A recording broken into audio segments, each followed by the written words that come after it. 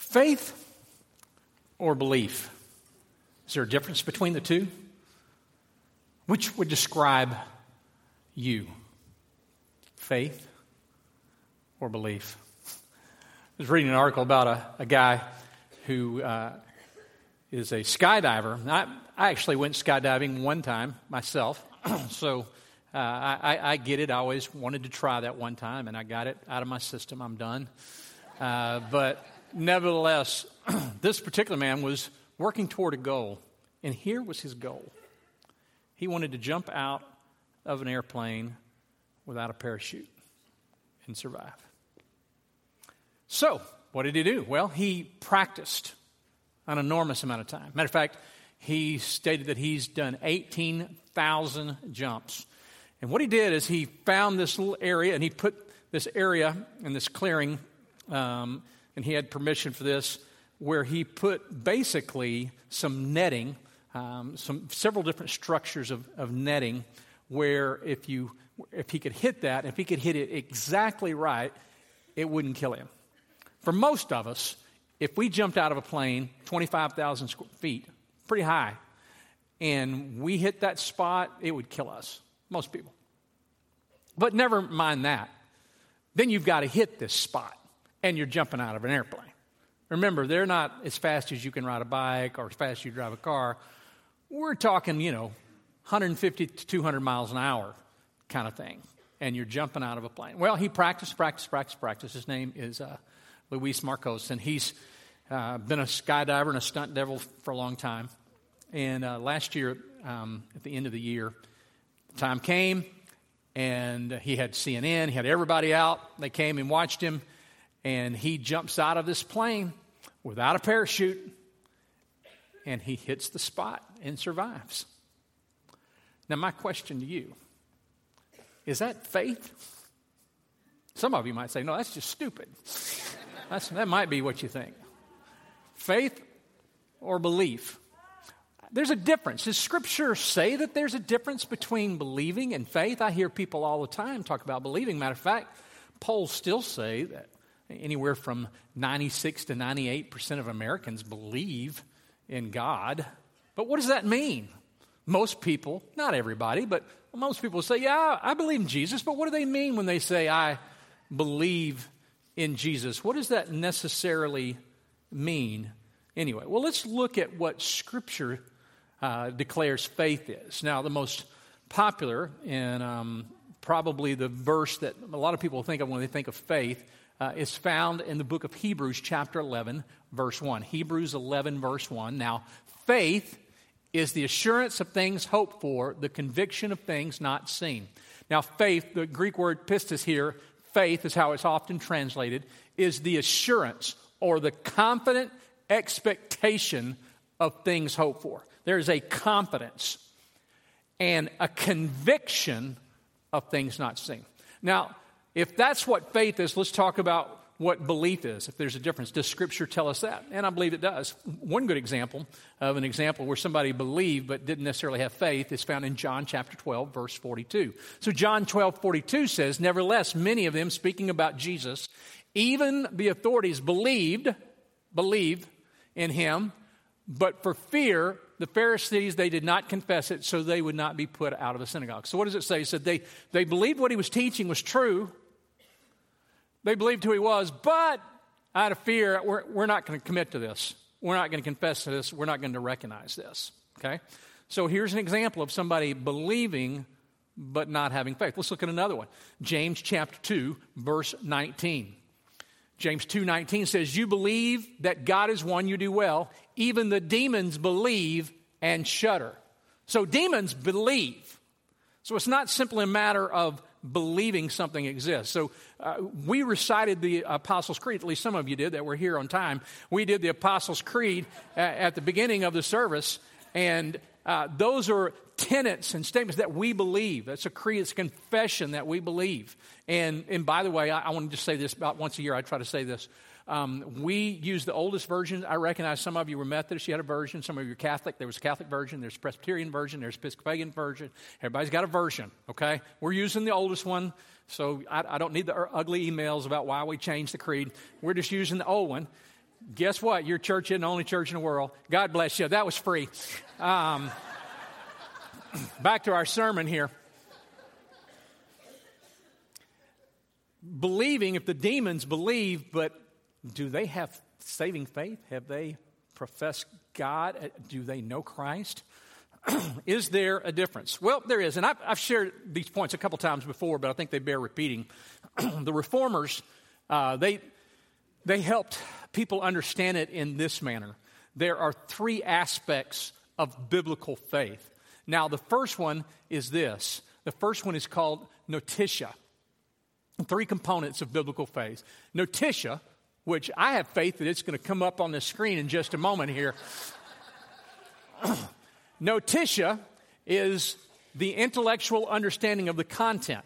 So what does that mean? That means, you know what? I understand what you're talking about. I understand the claims of Christ. I get it. I understand the gospel. I intellectually get it. Okay? So that's notitia. The second aspect is assensus. It's intellectual agreement and belief that those facts are true. I not only understand what you're saying, I believe it to be true. I understand and I know what you're saying, and I believe what you're saying is true. Now, we see people all the time that have these first two in different areas of life. For example, in health aspects. Maybe you smoke and the doctor says, look, cigarettes are really bad for you. They're going to cause lung cancer. You're going to die an earlier death. And you go, I get it. I understand it. But I still smoke. That means that you haven't put fiducia. It means you've not actively put faith in it, okay? That's the picture right there, all right? So which brings us to our third one. Fiducia means trust or commitment to. Not only do I understand it, not only do I believe it's true, but I'm going to commit to it. I am trusting, I am putting commitment to it. So, a simple example would be my wife. When I first met my wife, beautiful woman, godly woman, loved her, and I thought, okay, she is a godly woman, she loves me, and I think all these things are true. I knew it to be true. I believed they were true, but then I asked her to marry me. That was a commitment. Now, there were other girls I thought were beautiful and sweet and all that, but I didn't make a commitment, or maybe they didn't make a commitment to me, however you want to look at that. But there was no commitment there, okay? There was no fiducia. And so there's the picture. This is what faith is when the Bible's talking about faith. And when we look at the story in just a moment, we hear the word faith. It's more than believing a fact or believing that it's true. It's commitment to, okay? That's what faith is. It's not just having a commitment. Sometimes people make commitments and contracts or things where they make a commitment in faith, but they don't understand what they're doing. It's all three, okay? So with that understanding, we're going to continue here, and it reminds me of a story of a little boy. This just happened a few months ago over in Phoenix, Arizona. I was reading the story, and this little boy got lost. He was 3 years old, and he got out of the house. I guess he figured out how to open the door. My son did that, I remember, when he was about 3 as well, and just walked on out. And this little boy walked on out, and he found himself blocks and blocks away, couldn't find his way home. Somebody called, police came and picked him up. They asked him what his name was. He said, Baloney. And, no, seriously, son, what's your name? He's 3-year-old, and he said, Baloney. And so the cop gets kind of irritated, said, I'm just going to take you down the station. I don't know what else to do. So they take him to the station. They ask him questions about his name. Who are you? And he goes, Baloney. And that's the only thing he would say. That's a true story, by the way. And so finally, the chief comes over. They give him a candy bar and Cokes. And I'm not sure what his mother would have thought about that, but who cares at this point? He's lost and says, son, tell us who you are. Tell us what your name is. And he said, Baloney. And they were just at a wit's end. They don't know what else to do. They don't know how to bribe this kid or what to do. And about that time, they get a phone call, and there's a lady on the other end of the line and said, her voice quivering, have you any chance you found a 3-year-old boy with blonde hair in this area of town? And they said, yes, ma'am, I think we have your son. What is his name? She said, our last name is Baloney. And true story. So what was it? They didn't believe it to be true. You see what I mean? Even though the facts are being given, sometimes people are given facts and they refuse to believe them, which is what we see in Scripture. All right. Well, let's look at our text. Mark chapter 4, verse 35. And let's look at that one more time.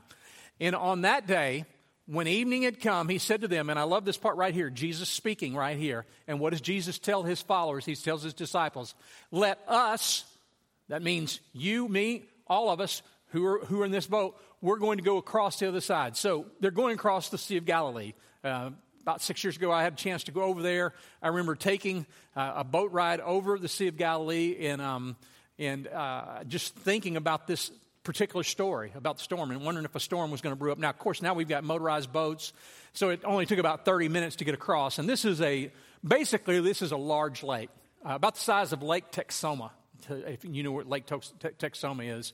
A little bigger than Lake Louisville, but it's the largest freshwater below sea level lake in the world. And because it's so far below sea level and it's surrounded by this area, the storms can swoop in pretty quickly.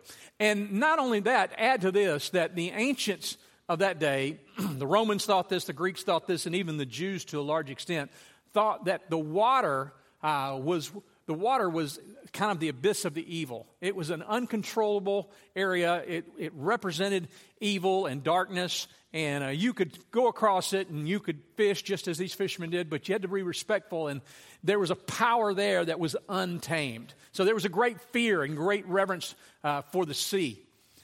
And so here we are, and Jesus says, come on, let's get in the boat, and we're going to go across to the other side. Jesus cannot lie. His word is always true, so they're going to make it to the other side. And leaving the crowd, they took with them in the boat, just as he was, and other boats went with him. And a great windstorm, a mini hurricane, if you want to call it, and the waves were breaking into the boat so that the boat was already filling. So they got out in the middle of this lake, and again, at this point, there's not any motorized vehicles. It's just how fast can you row. And even though they're experienced fishermen, and they probably typically wouldn't have gone out this far at this point in the middle of the night, they're doing it. But one of these storms comes in, storms that you can't see because of the surrounding area, because it's so far below sea level, and it sweeps in. And here they are in this miniature hurricane, so to speak. And the waves were breaking into the boat so that the boat was already filling. Now remember, what does Peter do for a living? He's a fisherman. It's probably his boat. That's what his brothers do. They're fishermen. So they know what they're doing. They're professional fishermen. But here's the water coming into the boat. And they're very concerned. They're scared at this point. And the Bible says, but speaking of Jesus, he was in the stern asleep on the cushion. Stern is the area usually in the top of the boat. It was kind of a little covering where you might put items so that they wouldn't get wet. Jesus is curled up in there, and he's asleep, and there's water coming in the boat. All right? And they woke him and said to him, "Teacher, do you not care that we are perishing?" They chastised Jesus. "You're asleep? We're drowning. We are dying out here. We're going to die. Don't you even care?" You ever done that? Life's hard. Something you've prayed for, something you've wanted, something you've asked for, and it's just not happened. It's not happening. And God's not coming through like you thought. Felt like he brought you to this point. And you go, "Don't you care? Don't you care, God?" That's exactly what he's saying. That's exactly what they're saying right now. They are scared. And they believe, but they probably don't have faith at this point. Because the teacher, "Do you not care that we are perishing?" The next verse says this, verse 39. "He awoke, rebuked the wind, and said to the sea, 'Peace, be still.'" Quiet, stop, be still. Now this is huge. Remember, this is the one area of life that even the Jews felt like was untamable, these waters. And so when you see the great miracles that happen in the Old Testament, that was always a big deal. And now Jesus is doing this. Jesus is causing the sea to be still and for the winds to cease. You know, even after the wind ceases, the water is usually churning, but it ceases to churn. And he said to them, "Why are you so afraid? Have you still no faith?" He didn't ask them, "Do you believe?" Didn't ask if you believe it's true. He said faith. By the way, I don't think he's chastising them because they're scared. That's fine. I think God knows we're going to be scared. I don't think they're getting mad. "Why are you scaredy cat?" That's not what he's doing. I don't believe that's what's occurring here. He says, why are you so afraid? Have you no faith? And they were filled with great fear. In other words, we believe nothing can be done. They were of the opinion of that, yes, Jesus, we believe what you've been saying. We believe that these things are true. But God, I don't think they understood that he was really God at this point. Remember how we read earlier, Tommy read earlier, Psalm 107?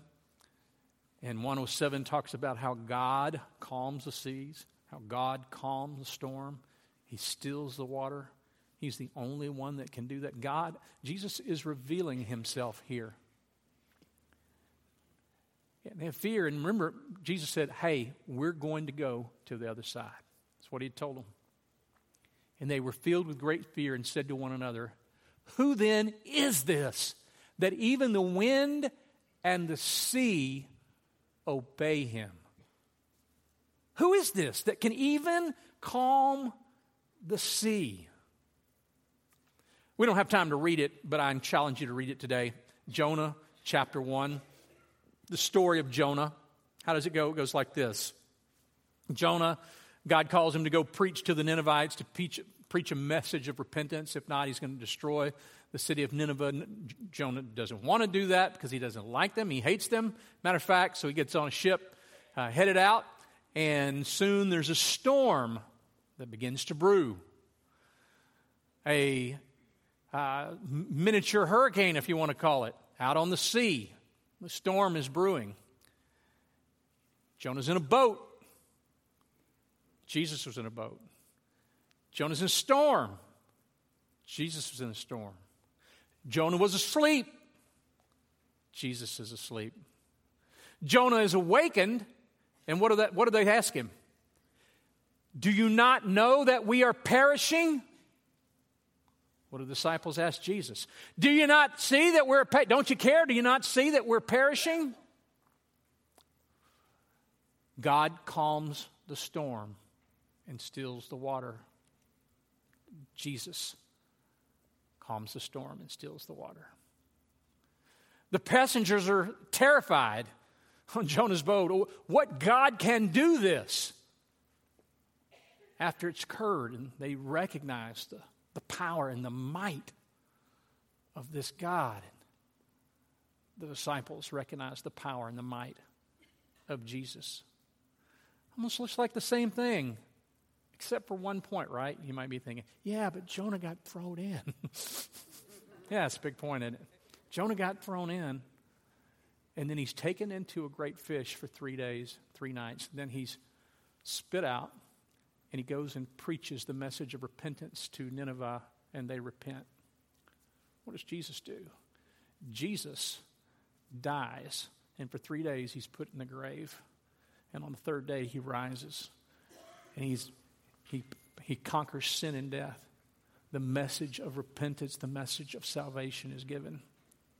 Now, if you don't think that's enough, I want you to turn with me, and I think this is a very important key passage.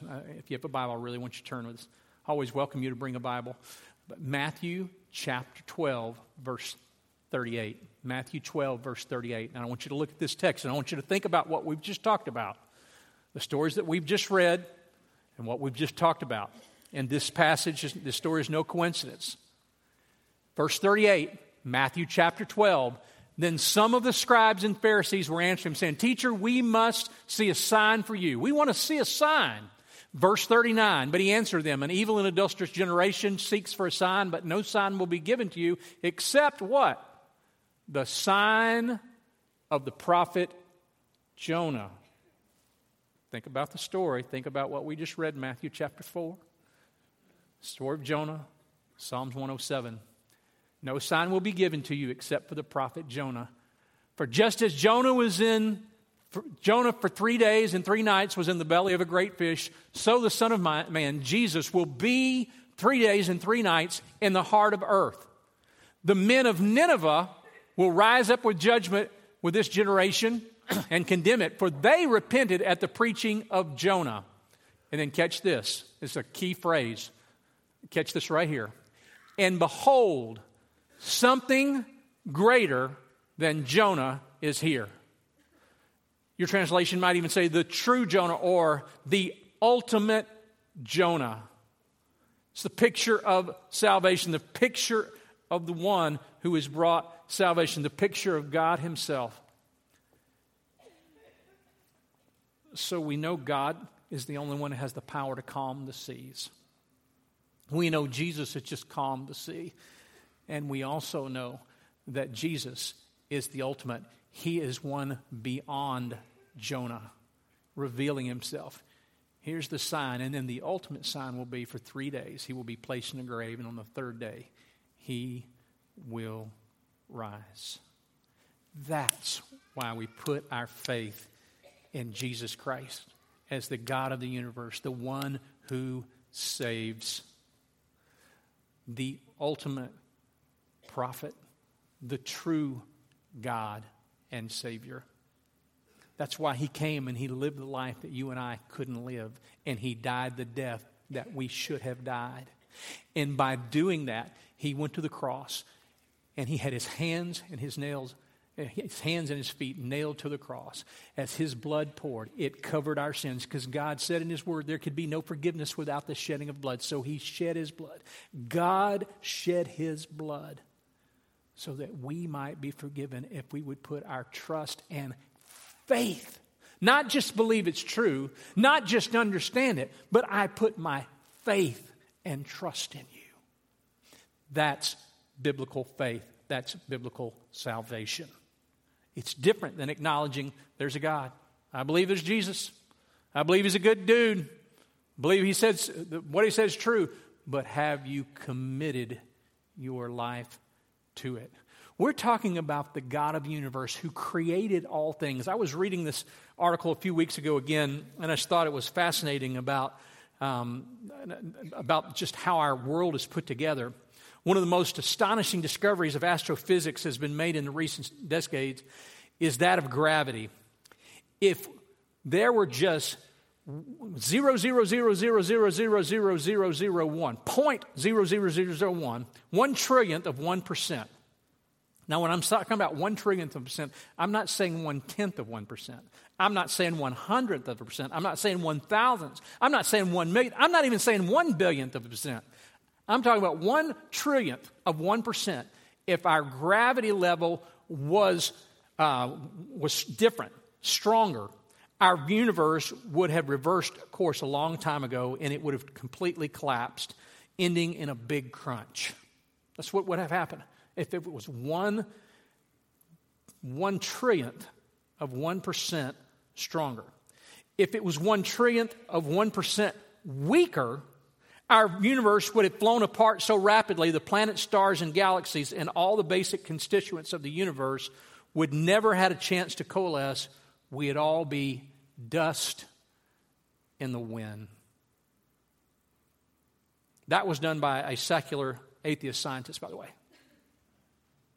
You don't think there's design. Matter of fact, any legitimate scientist will say there's the one complexing part if you don't believe there's a God. The one thing that's completely complexing and difficult to get around is the order, the design, the complexity and the design of the universe. That being just a small token. We believe that in the beginning God created, and that Jesus, the Father, the Son, the Holy Spirit were there. That's what we talk about when we talk about God. It's the same God who stilled the sea, the same God who came and lived the life that we should have lived and died the death that we should have died. Do you know him? Not do you believe he's true, not do you understand him, but have you placed your faith, your hope, your conviction in him? You see, faith requires belief, but belief doesn't require faith. Faith requires conviction and devotion, but belief does not require devotion and conviction. You can believe something. It doesn't mean you're committed to it. Have you committed your life to Christ? For believers in Christ Jesus, what are some ways that we can practically grow our faith? How are some ways we can grow our faith? Well, first of all, spiritual disciplines. We have classes that we'll teach throughout the semester. One of them will be spiritual disciplines. How to study your Bible. Is there a time that you're disciplining yourself to read Scripture each day? And hopefully systematically, to have a plan. We've been going through the Bible together. We also have devotionals out there. I want to just, again, encourage you in the importance of reading Scripture, of letting the Word of God dwell richly within our hearts and minds and souls. Secondly, prayer. Making a time to pray, not just in the car, not just when you're mad, not just when you're upset, but a consistent time where you pray, you seek the heart of God, and then you listen. We're reading Scripture, we're praying, we're enabling God to speak to us, we're listening for God to speak to us. As we memorize Scripture, as we learn Scripture, as we worship together, that's another discipline. That's another spiritual discipline. It's one of the reasons we come together to worship together. Worship is one of the things that grows our faith. The second thing that we can do to grow our faith is biblical community.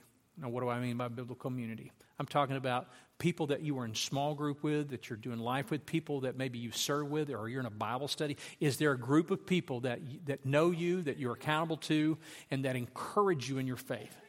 We really want to encourage. That's one of the reasons we have small groups here, and we want to encourage you to be in one. If you're not, at least be in a Bible study where you are connecting with other people, or you're serving on a week-to-week basis with other believers who are speaking into your life, and they know what's going on. They're praying for you. Biblical community. God never intended for us to do this alone. The whole concept of my faith is private, and I don't do anything. I don't tell anybody. That's all by myself. The chances are, if that's what you're doing, you're just kind of talking to yourself. Biblical community is when God, how does God typically speak to us? He speaks through His Word and He speaks through others. You need to make sure you have the right others speaking life into your spirit and challenging your faith. And number 3, exercising faith. Exercising faith by sharing it, letting people know what you believe, exercising your faith when there are situations that come at work or in the neighborhood or wherever it is that are against your faith, that you stand, and even though it may cost you, exercising our faith. Oswald Chambers says it this way. I love this. He says, faith is this. Practical faith for our everyday life today is this. It's doing everything you honestly and ethically can and trusting the rest to God. Doing everything that you can. We've talked about this before. It's not, I need a job. God, you go get me one. I'm doing everything I possibly can.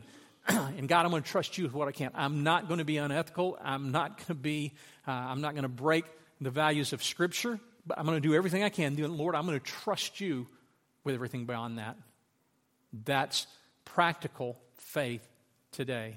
Are you exercising your faith? I was reading about a British author and historian, Dr. Kenneth Clark. He has a show on the BBC called Civilization. Very famous, very respected scholar in Great Britain. And he talked about how several months ago, I guess it was 7 or 8 months ago, that he visited a church called the Church of San Lorenzo. And he said, while I was there, he goes, I had the most remarkable experience. He said, I encountered God maybe for the first time, certainly like I'd never before, and I encountered Him, and I felt like He was speaking, and I can't even begin to explain to you that revelation and that experience that I was just caught up in, and He just began to speak to me and move me, and I just so sensed His power and His fullness there. He said, but then I walked away, and it gradually got less and less, and I thought to myself, am I going to tell my wife about this? Am I going to tell my family about this? And do I need to commit myself to God like this? He said, because, there are some things in my life that aren't quite right, and there's some things that I need to change, and what would my friends think? And my family, what if we actually started going to church regularly? What if I started telling people I believe, and I just got to thinking about it, and I just think, I'm not ready to do that. I'm not ready. That would change my life too much. And what I'm doing right now is important, my work and my research, and I don't want to do that now, maybe at another time, but I don't think I want to do that. He goes, I still remember that time, but I decided to not pay that price, to not make that kind of commitment at this point. And so I definitely believe that was God. I definitely understood it to be God, but I don't think I'm quite ready to make a commitment to Him at this point. What about you? Do you believe? So do the demons. Do you believe everything to be true? Or do you not only believe and believe it to be true, you've committed your life to it? You say, God, I commit my life to you. Save me. I believe that Jesus died, and the only way that I'll ever be saved is because of what Jesus did on the cross. Apply that to my account by grace. I put my faith and hope in you, and I will give testimony of that. I will be baptized. I will give witness. God, I believe. And not only I believe, I put my faith and trust in you. I commit my life regardless of what it costs me. Have you done that? I want to challenge you to do that today. Let's pray. Father, I thank you that you lived the life that Jesus lived the life that we should have lived and died the death that we should have died. And Lord, we put our faith and trust and hope in you today, Jesus. Lord, our faith is built on nothing less than Jesus Christ and His righteousness. I dare not trust the sweet frame, but wholly trust in Jesus' name. On Christ, the solid rock I stand. All other ground is sinking sand. Lord, I put my faith and trust in you, the solid rock, Jesus. I don't just believe it. I don't just believe it's true. I put my faith and trust in you. I commit to you. If you're here this morning, you've never made that commitment, I invite you to do that right now. That's saying, Jesus, I not only believe it's true, Lord, I want to commit to you as my Savior. Lord, come in and transform my life. Everything I have is yours. I commit myself to you. I need you, Jesus. Be my Savior.